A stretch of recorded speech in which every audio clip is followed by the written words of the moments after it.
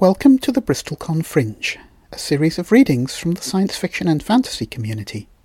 This podcast was recorded in front of a live audience in the centre of Bristol.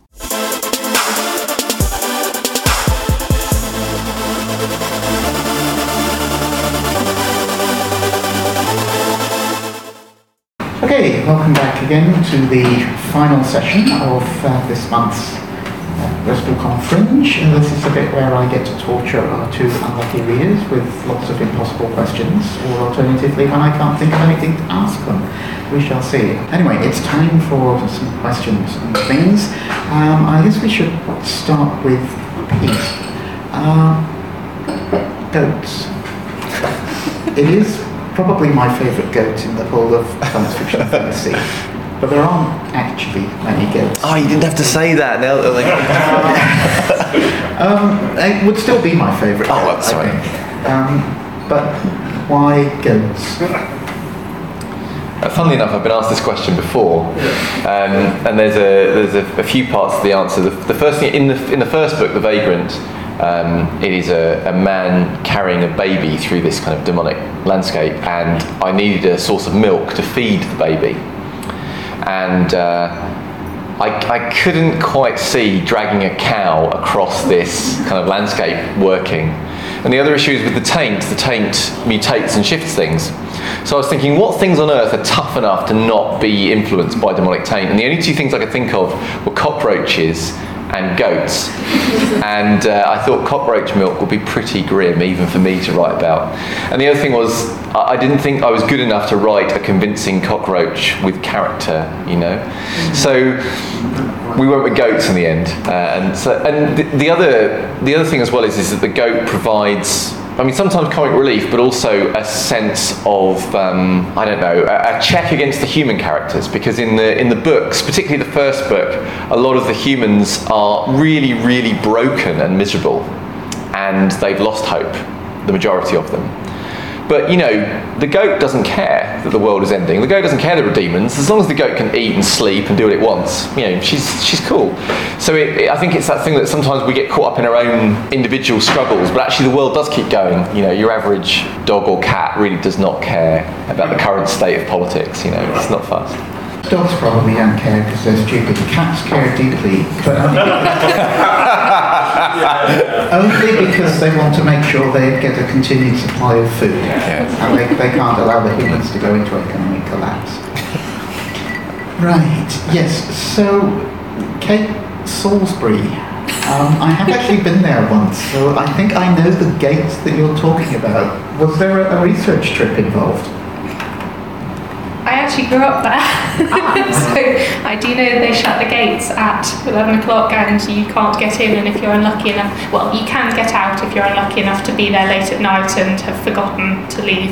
But yes, I grew up there. I didn't actually intend to set any of the story in Salisbury. I'd originally sent her up to York and Edinburgh, which I had intended to do research trips to, because obviously if you can do nice research trips, and then the magical system ended up being henges and ley lines, and I thought, Salisbury Plain, oh look, I guess I'm in Salisbury then. So yes, that was the reason for Salisbury. It was always nice to have an actual setting, I think. But, I mean, obviously somebody reading this in Australia or Japan is not going to perhaps know that it's a really realistic version of Salisbury, but the fact that you're there and you've got all that stuff, does it help in terms of doing all description and things? It's possibly easier to do than Apocalyptic Wasteland, but it's also harder because you have to get everything right. Because you will have people coming and saying, that pub's not quite right, whereas Apocalyptic Wasteland, if you want to put something there, who's arguing? Yeah, if I can just pick up on that point, one of the main reasons that I like writing fantasy is because I know very little. and I also hate getting things wrong. And those things in combination, so what you were saying is exactly right. And the only real research that I did, in fact, was about goats. Because there was the one thing that I knew there would be someone out there that would tell me I got wrong. Particularly in later books where there are baby goats and other things as well. And so you have to, so research can be terrifying. I think you may have done a bit of research on babies as well. Yes, that's actually true. Yes. In fact, so it's the second time you corrected me in 2 comments, which is pretty impressive. I'm like, it's 0-2 at the moment. Babies was the other thing that I wanted to get right. I mean, luckily I had some kind of handy research close at hand, and I'd been to because I had just gone through the kind of having the baby thing fairly recently at the time that I was writing The Vagrant. And I'd spent a lot of time in children's playgroups as well, watching how, all the little ones behave, and also how different very young children are, even from sort of an early age. So it was lazy research in that I had to be there anyway. So I sort of did the research on the side, but yes, it was research. So Kate read from 2 very different books. Obviously you've been through this thing of you've got the 3rd book out now, which traditionally in fantasy is the end. Are we going to see something entirely new, or are we going to have more apocalyptic wasteland, or even more apocalyptic wasteland? So at the risk of turning this into the pedantry panel, I would say sometimes in fantasy the 3rd book doesn't mean the end terrifyingly, it's only the beginning. There's 27 more to come. But in this case actually, the 3rd book does mean the end. And so there will be a new trilogy, which is also going to be fantasy, which will the 1st book of which comes out around this time next year actually. Which will be called The Deathless, which I'd be very happy to pimp at you. I don't know if you want me to wave. Oh no, yay! So I was joking about this when this launched. My agent Juliet did a kind of Q&A with me, and she asked me about the new series, and I was saying, well, the thing is, until she's read it and told me how to pitch it, I'm very bad at doing the quick summary. A lot of authors know they can talk for hours about their books, but if someone says, can you tell us very quickly in a way that makes it sound awesome what it's about, it's like, no. But in essence, it sort of combines 2 things really. One is like the kind of the old Grimm's tales, kind of mysterious dark forests. But if you swap out kind of fairies and that kind of thing and replace them with demons, that's pretty much what that is, one side of it. And the other side is these immortal beings who reincarnate through their descendants. So in other words, they can be reborn into the body of their own children, grandchildren, etc. This is not very good for the child or the grandchild, but it's awesome for the immortal in question because they get to come back to life. And they live in these giant kind of castles made of crystal in the sky. And there's a sort of thing where the demons and things within the woods prey upon the people, the immortals prey upon the demons, and the humans who are kind of trapped down, they feed the immortals, and there's a kind of a cycle which is slightly sinister that goes on between them all. It's called The Deathless anyway, the 1st book. I'm afraid to say there are no goats, but there are, everyone's like, oh well, forget that. But there are giant 5-legged dogs. That's so, yeah. Something for giant 5-legged cats to hunt. Yes. Talking of like crystal castles in the sky and things, Kate, floating islands. So there's floating. How? Why? What? I'm not entirely sure. Childhood thing of when you first start writing and you're a kid who reads fantasy, you want floating things because floating castles and floating clouds and floating crystal things with immortals in. And then at some point you realise you have to make it slightly more realistic, and you sit there and think, how would this actually work? In terms of, I've still got some fantasy so I can make up what I want, but at least someone has to read it and go, that might be slightly probable. So I went for volcanic vents and floating gas, and I haven't had any geologists yell at me yet, so it's good, I think. But yeah, essentially I think a lot of fantasy is just taking your dream and then going, let's put some words around this to make it sound realistic and let other people experience it as well. Anybody out there got any questions that they are desperately keen to ask Pete or Kate? I want to ask Pete. Kate wants to ask Pete. Anything else in the world of The Vagrant? Any more short stories? Anything else? Because you've done, it's the 3 novels, 1 novella and 1 short story. Anything else coming, or is that it now? So that is it for the moment. If I have an amazing idea for a story, or someone rolls a dump truck of money up to my front door, then there will be more, but otherwise that's it for the moment. Questions out of the audience? You're all very shy of your time. Less than. Too hot, we It feel. must, it must be the heat. Okay, so that's down to me. We can do a Tea and Jeopardy plug if you want. We can do a Tea and Jeopardy plug, yes. Ian, who have we got coming up on the next episode of Tea and Jeopardy?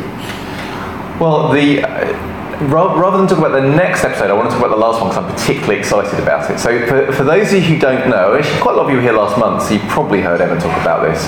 For anyone who wasn't, very quickly, it's a podcast. It's free to listen to. It is an interview podcast mixed with a bit of audio drama. Each episode features someone creative and wonderful. They go to a tea lair that changes every month, so it might be in a volcano, it might be on the back of a giant bird, it might be in a space station, etc. Sometimes we time travel. It's all very carefully thought out metaphysics, I should add. And it's, the guest comes, they meet Emma, they have tea and cake, they get interviewed, and then they face some kind of death, peril, which they have to escape with their lives. And yeah, they're also singing chickens, and there is a fairly sinister butler called Latimer, who's a scumbag, who I don't like very much. And our most recent guest was Robin Hobb, who is my sort of top drawer favourite, I worship at her feet fantasy author, which is why I'm bringing it up. So I was sort of super chuffed to get it. So she was our last guest. I hate spoilering episodes, but I should at least tell you that she did survive. Robin Hobb's still out there, even though she's been on the show. But if you search Tea and Jeopardy, you'll be able to listen to it there. We've had all kinds of really great people on in the past as well, including Bristol's very own Gareth Powell. So by all means, go and check that out. When's the goat going to be on Tea and Jeopardy? Well, I'm not sure the chickens can handle it, frankly. So probably, but you never say never. Never say never. It will be an interesting episode. The goat is not terribly talkative, so Emma would have her work cut out too. Oh, you mean as the guest? Yes. Yeah, that'd be really mean. When's Kate going to be on Tea and Jeopardy? Would you like to be on? I'm not sure I'd dare. Yeah, there are certain health risks involved. If you had the goat on, it would eat all the cake. Yeah. Oh yeah, without doubt. It's only mild peril. Yes. Yes, but it's not too late to buy a supporting membership at Worldcon to vote in the Hugos because we want Tea and Jeopardy to win. Then Pete and Emma can come back here with their shiny rockets. Alrighty. You've not thought of any questions yet? It's just a general question. I always like when you're speaking to other authors about who you enjoy reading and who you've read recently that's either a first-time author that you've not read before that you want to champion, or just much like Robin Hobb, who are your favourites? Who are the people that you just think everyone should read? Right, good talk. I read this really cool book. Seven. Can't spoil or anything. I read The Vagrant about 6 months ago. Loved it. Grabbed the Malice. Loved that one. Had to wait for this book to come out. If you haven't read them, read them because it's amazing. And I'm not saying that because he's sitting here. Apart from that, I do review books as well. My list of seriously just go and read it is way too long for me to start reciting. So yeah, go and have a look on the blog. Mary Brennan is probably my top, who does the Dragons. Forgotten what the series. This is why I don't do recommendations. Lady Trent? Yes, Natural History. Yeah, Lady Trent's Natural History. They're amazing. I was thinking about how sometimes other writers affect the way you write, so sometimes I'll read someone else's work and I won't want to write exactly like them, but I might think, how the hell did they do that? I want to be able to do that thing that they can do. And so Robin Hobb, from that point of view, is someone who is able to reach in through my ribcage and get my heart and kind of like just scrunch it around a bit, but still make me want to read and still make me want to go on, and that kind of depth and complexity of character. So if anyone feels like putting themselves through the emotional ringer, then I would thoroughly recommend checking out her books because they are really amazing. I'm trying to think of things that are kind of newer that I've read recently that I've liked. I mean, it was last year, but there was a very cool, I'm trying to think what it's called, Escapology by Ren Warren, which is a sort of, I guess people would relate it to something like William Gibson, sort of cyberpunky, but it's really kind of batshit cyberpunk, fun, like on drugs, 1,000 mile an hour, really good fun, interesting stuff. Obviously read all of Emma's books, all of them twice, they're all fabulous. there's a book coming out soon, for those of you who are kind of fantasy readers, called Age of Assassins. And to some extent, I probably shouldn't say this, particularly not while it's being recorded, but there's a lot of things where you have these the main protagonists are very grim and grizzled and dark and seemingly without emotion almost, and I kind of get a bit bored of that. I'm getting a bit, tired of that. But in this one in particular, it's kind of the fluffiest, sweetest assassin that I've ever met. And there's something quite fun about that. They're really not very tough, and they're not actually that good, and they're quite skilled, but they're not that experienced, and so it's quite. It's not to say it's a laugh a minute or anything, but it was an assassin that I felt sympathy with. So there you go. 2 of my book recommendations are about assassins that you can like.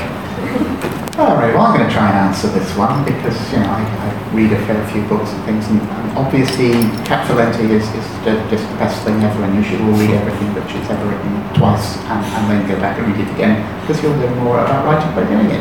However, the book I want to recommend is one that I've just finished reading. It's by Theodore Rogoff, who doesn't produce that many books, but this one's just come out. I spotted the review by Gary Wolfe in Locus and was intrigued by it. Most of you are probably familiar with Alan Moore's League of Extraordinary Gentlemen, where he takes all of these mad scientists and whatever characters from Victorian science fiction, horror and so forth, and puts them together, a team up, if you like, is the comic phrase. Well, this book does the same thing, except it's not the mad scientists, it's their daughters. So we have Mary Jekyll, who is a very prim Victorian lady. We have Diana Hyde, who is a working class girl who's quite good at thieving and that sort of stuff. We have Catherine Morrow, the young lady from the island of Dr. Morrow, who's made from a puma. She's interesting. We have Justine Frankenstein, the bride that Frankenstein made for his creature. And one's just gone out of my mind at the moment. But Beatrice Rappaccini. That might be less familiar to you because it's from a French novel, but she's a girl who was raised by her father to be resistant to poisons from flowers, and she becomes poisonous herself as a result. You've got all of these daughters of mad scientists, and they team up and help Holmes and Watson solve murders. So I highly recommend it. The Strange Case of the Alchemist's Daughter by Theodore Rogoff. All right, meanwhile, back to questions. Kate, would you like to tell us a little bit about what else Writing and Co does? Because you're not just a writer. I do a bit of everything. I edit mostly for Grimble Books, but do private editing as well, so I get to read everything before it actually comes out, which is amazing. I review for SSF World, and I review privately as well, so I tend to always have, I would say 1 or 2, it's usually something more like 8 or 9 books on the go at any one time, and I do review those on my blog and SSF. Apart from that, it's bits of writing, it's whatever I come up with at the time, it's general thoughts, it's anything that anyone throws at me tends to be interesting. I do crafty stuff and DIY as well, so there tends to be moderate amounts of chaos on the blog. So it really is a bit of everything, which is quite awesome. Go and check it out. We've already talked about you doing Tea and Jeopardy, obviously, as a sideline, but the other thing that I keep noticing occasionally talking about with you and Emma is gaming of various sorts. Is this something that you folks have been into for a long time? So when we're saying gaming, are we talking about role-playing here? Well, or computer games? Both. So the quick answer is yes. I mean, we've both role-played for donkey's years, and always have. And I think, there are, depending on what the kind of the audience are interested in, there are conversations we had about the crossovers between kind of role-playing and gaming and running games and all that kind of business and writing and how those things cross over. But also computer games, I've played those all my life. And the other thing, I don't know, again, if people may or may not be interested in, but I did some writing for a computer game in terms of their world and writing a time novel for that, so we could talk about that as well, potentially. But yes, Emma and I often pretend to be imaginary people, or used to anyway, before Tea and Jeopardy. And interestingly, it's the same part of the brain, so we do a lot less of it since we started writing than because you can't do this stuff up one way or the other. Yeah, I mean, I'm quite familiar with the role-playing thing, having lost 10 years of my own life Yes. to role-playing. Well, I'll never get it back, but it was a lot of fun. Yes, indeed. But the computer games, I think, is maybe slightly different. Is that kind of like useful research for fighting, or is the fighting in computer games sort of thing? But Frank Terminello will laugh at. I would say in terms of research for fights, it would be awful. Although, it could lead to really funny, the idea that a square, triangle, circle, there we go. But what I do think is interesting is you have a generation of readers growing up now who have played computer games, and there are certain, I think maybe visual aesthetics and things in computer games that people might be familiar with.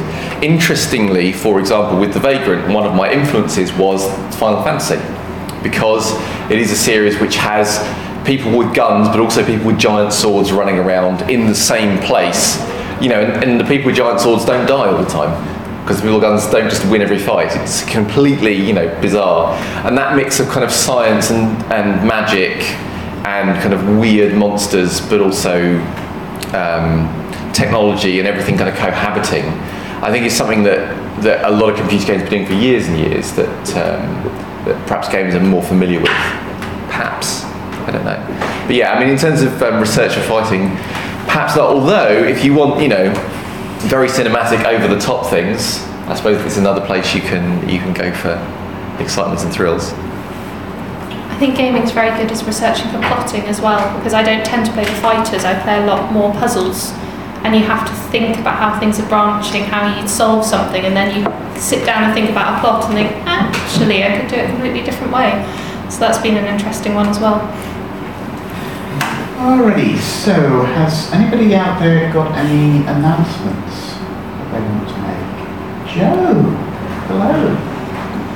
It's just a small plug, but next month is the release of New Compress's Best British Science Fiction of 2016, and it's got lots of really good people in it. It's got Peter F. Hamilton and Adam Roberts and Gwyneth Strong and me. So you're in top right. Excellent, congratulations. Anybody else out there with announcements? Alright, I have one. I have a little preview because I'm going to be in a book which is going to be announced tomorrow, sometime around about 5 o'clock, I think. So I'll still be in meetings and things by then. It's called Gender, Identity and Sexuality in Current Fantasy and Science Fiction. It's edited by Francesca T. Barbini, and it's from Luna Press Publishing. And the contributors will include such fabulous people as Kim Lakin-Smith and Juliet E. McKenna, and me. So the book won't actually be out until the 9th of August, but it'll be available for pre-order and stuff, whatever, as of tomorrow. And if anybody's interested, I've got little card things here. Also, I'm just back from Dortmund. I've been spending a few days at the European Science Fiction Convention. Delighted that my friend Zoran Zivkovic was made Grand Master in their awards. He's a fabulous writer from Serbia. And also Judith Clute won an award for the best artist. She was joint with somebody from Spain. So that was cool. And if anybody's interested in what goes on in Germany, I've got the programme book and a couple of books of short stories in both English and German. You folks got anything you want to plug? Well, no, I don't know so much about a plug, but I was going to say that I thought I would give this book away to someone in the audience today, and I was trying to. Emma normally rolls a dice to make it random and things like that. I do have dice if I can't think of a better idea, but I had two thoughts about it. One was if anyone can think of a question, the first person to get a question gets a book, just because that might be funny. But the other thing I thought was if you know someone who, for whatever reason, may have been having a tough time, and a book would really cheer them up and make their life a bit better for whatever reason, because they've been having a tough ride. If you can come and find me afterwards, I will give you the book. That person could be you also, incidentally, because actually my life sucks. I'd really like a book, please. That's fine. But if you know someone that would really appreciate getting a book, who's having a bit of a tough time, come and find me, and I will dedicate a book to them and give them to you then. We're going to cheer them up by telling them the stories of demonic possession. Yeah, but I like you.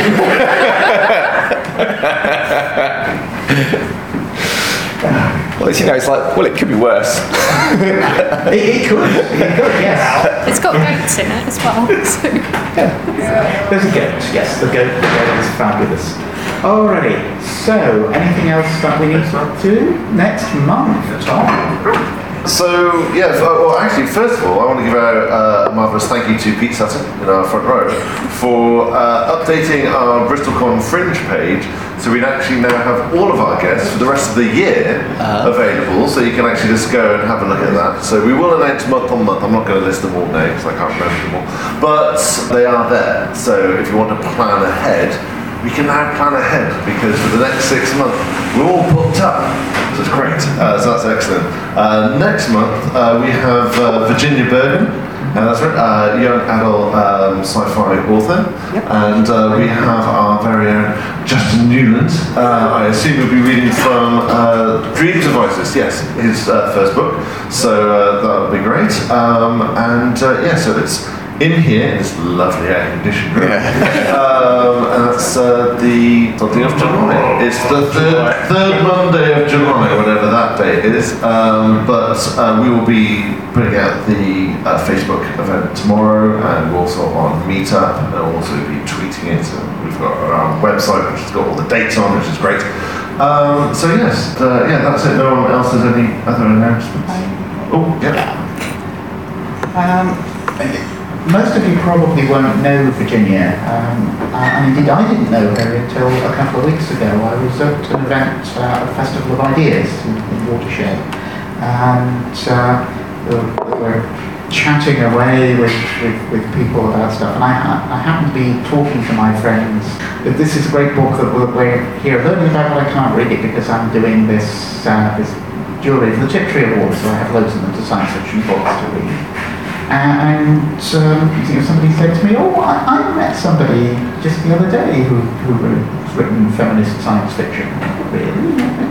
Sort of tell me about it when it gets back to me. And when we broke up, she said, "Oh, look, there she is," and introduced me to Virginia, who it turns out has written a book of, it's a young adult post-apocalyptic science fiction in which a plague has killed off all the men. And the world is being run by women, and of course we are much better at it. But it being a young adult book, of course, there are actually a few men left, so there's potentially a romance there or something or other, I don't know, which we'll see. But she's been published by Macmillan. The book is just out now, and she's going to come and read to us next month. So a local author who's being published by a mainstream publisher. We should come along and support her. I was also reminded that in July we have this Creative Histories Conference at Bristol University. It's sadly not free, and it costs a little bit to get into there, but it's being held at Bristol Zoo. So I'm going to be a zoo exhibit. I want Johnny Morris. And my paper on steampunk, I think, is on the Friday, but I need to check up on that if anybody's interested. Sadly, they didn't want us to do any readings, but I do need to talk to Joe Mills at some point about the process of putting together a should trade Bristol fashion, whatever, to get a plug for that, and talk about steampunk and colonialism. And I've been having great fun writing these slides. Right, and I think that's just about it, unless anybody's thought of anything else. In which case, thank you ever so much for coming, and we will see you again next month with Virginia and Justin.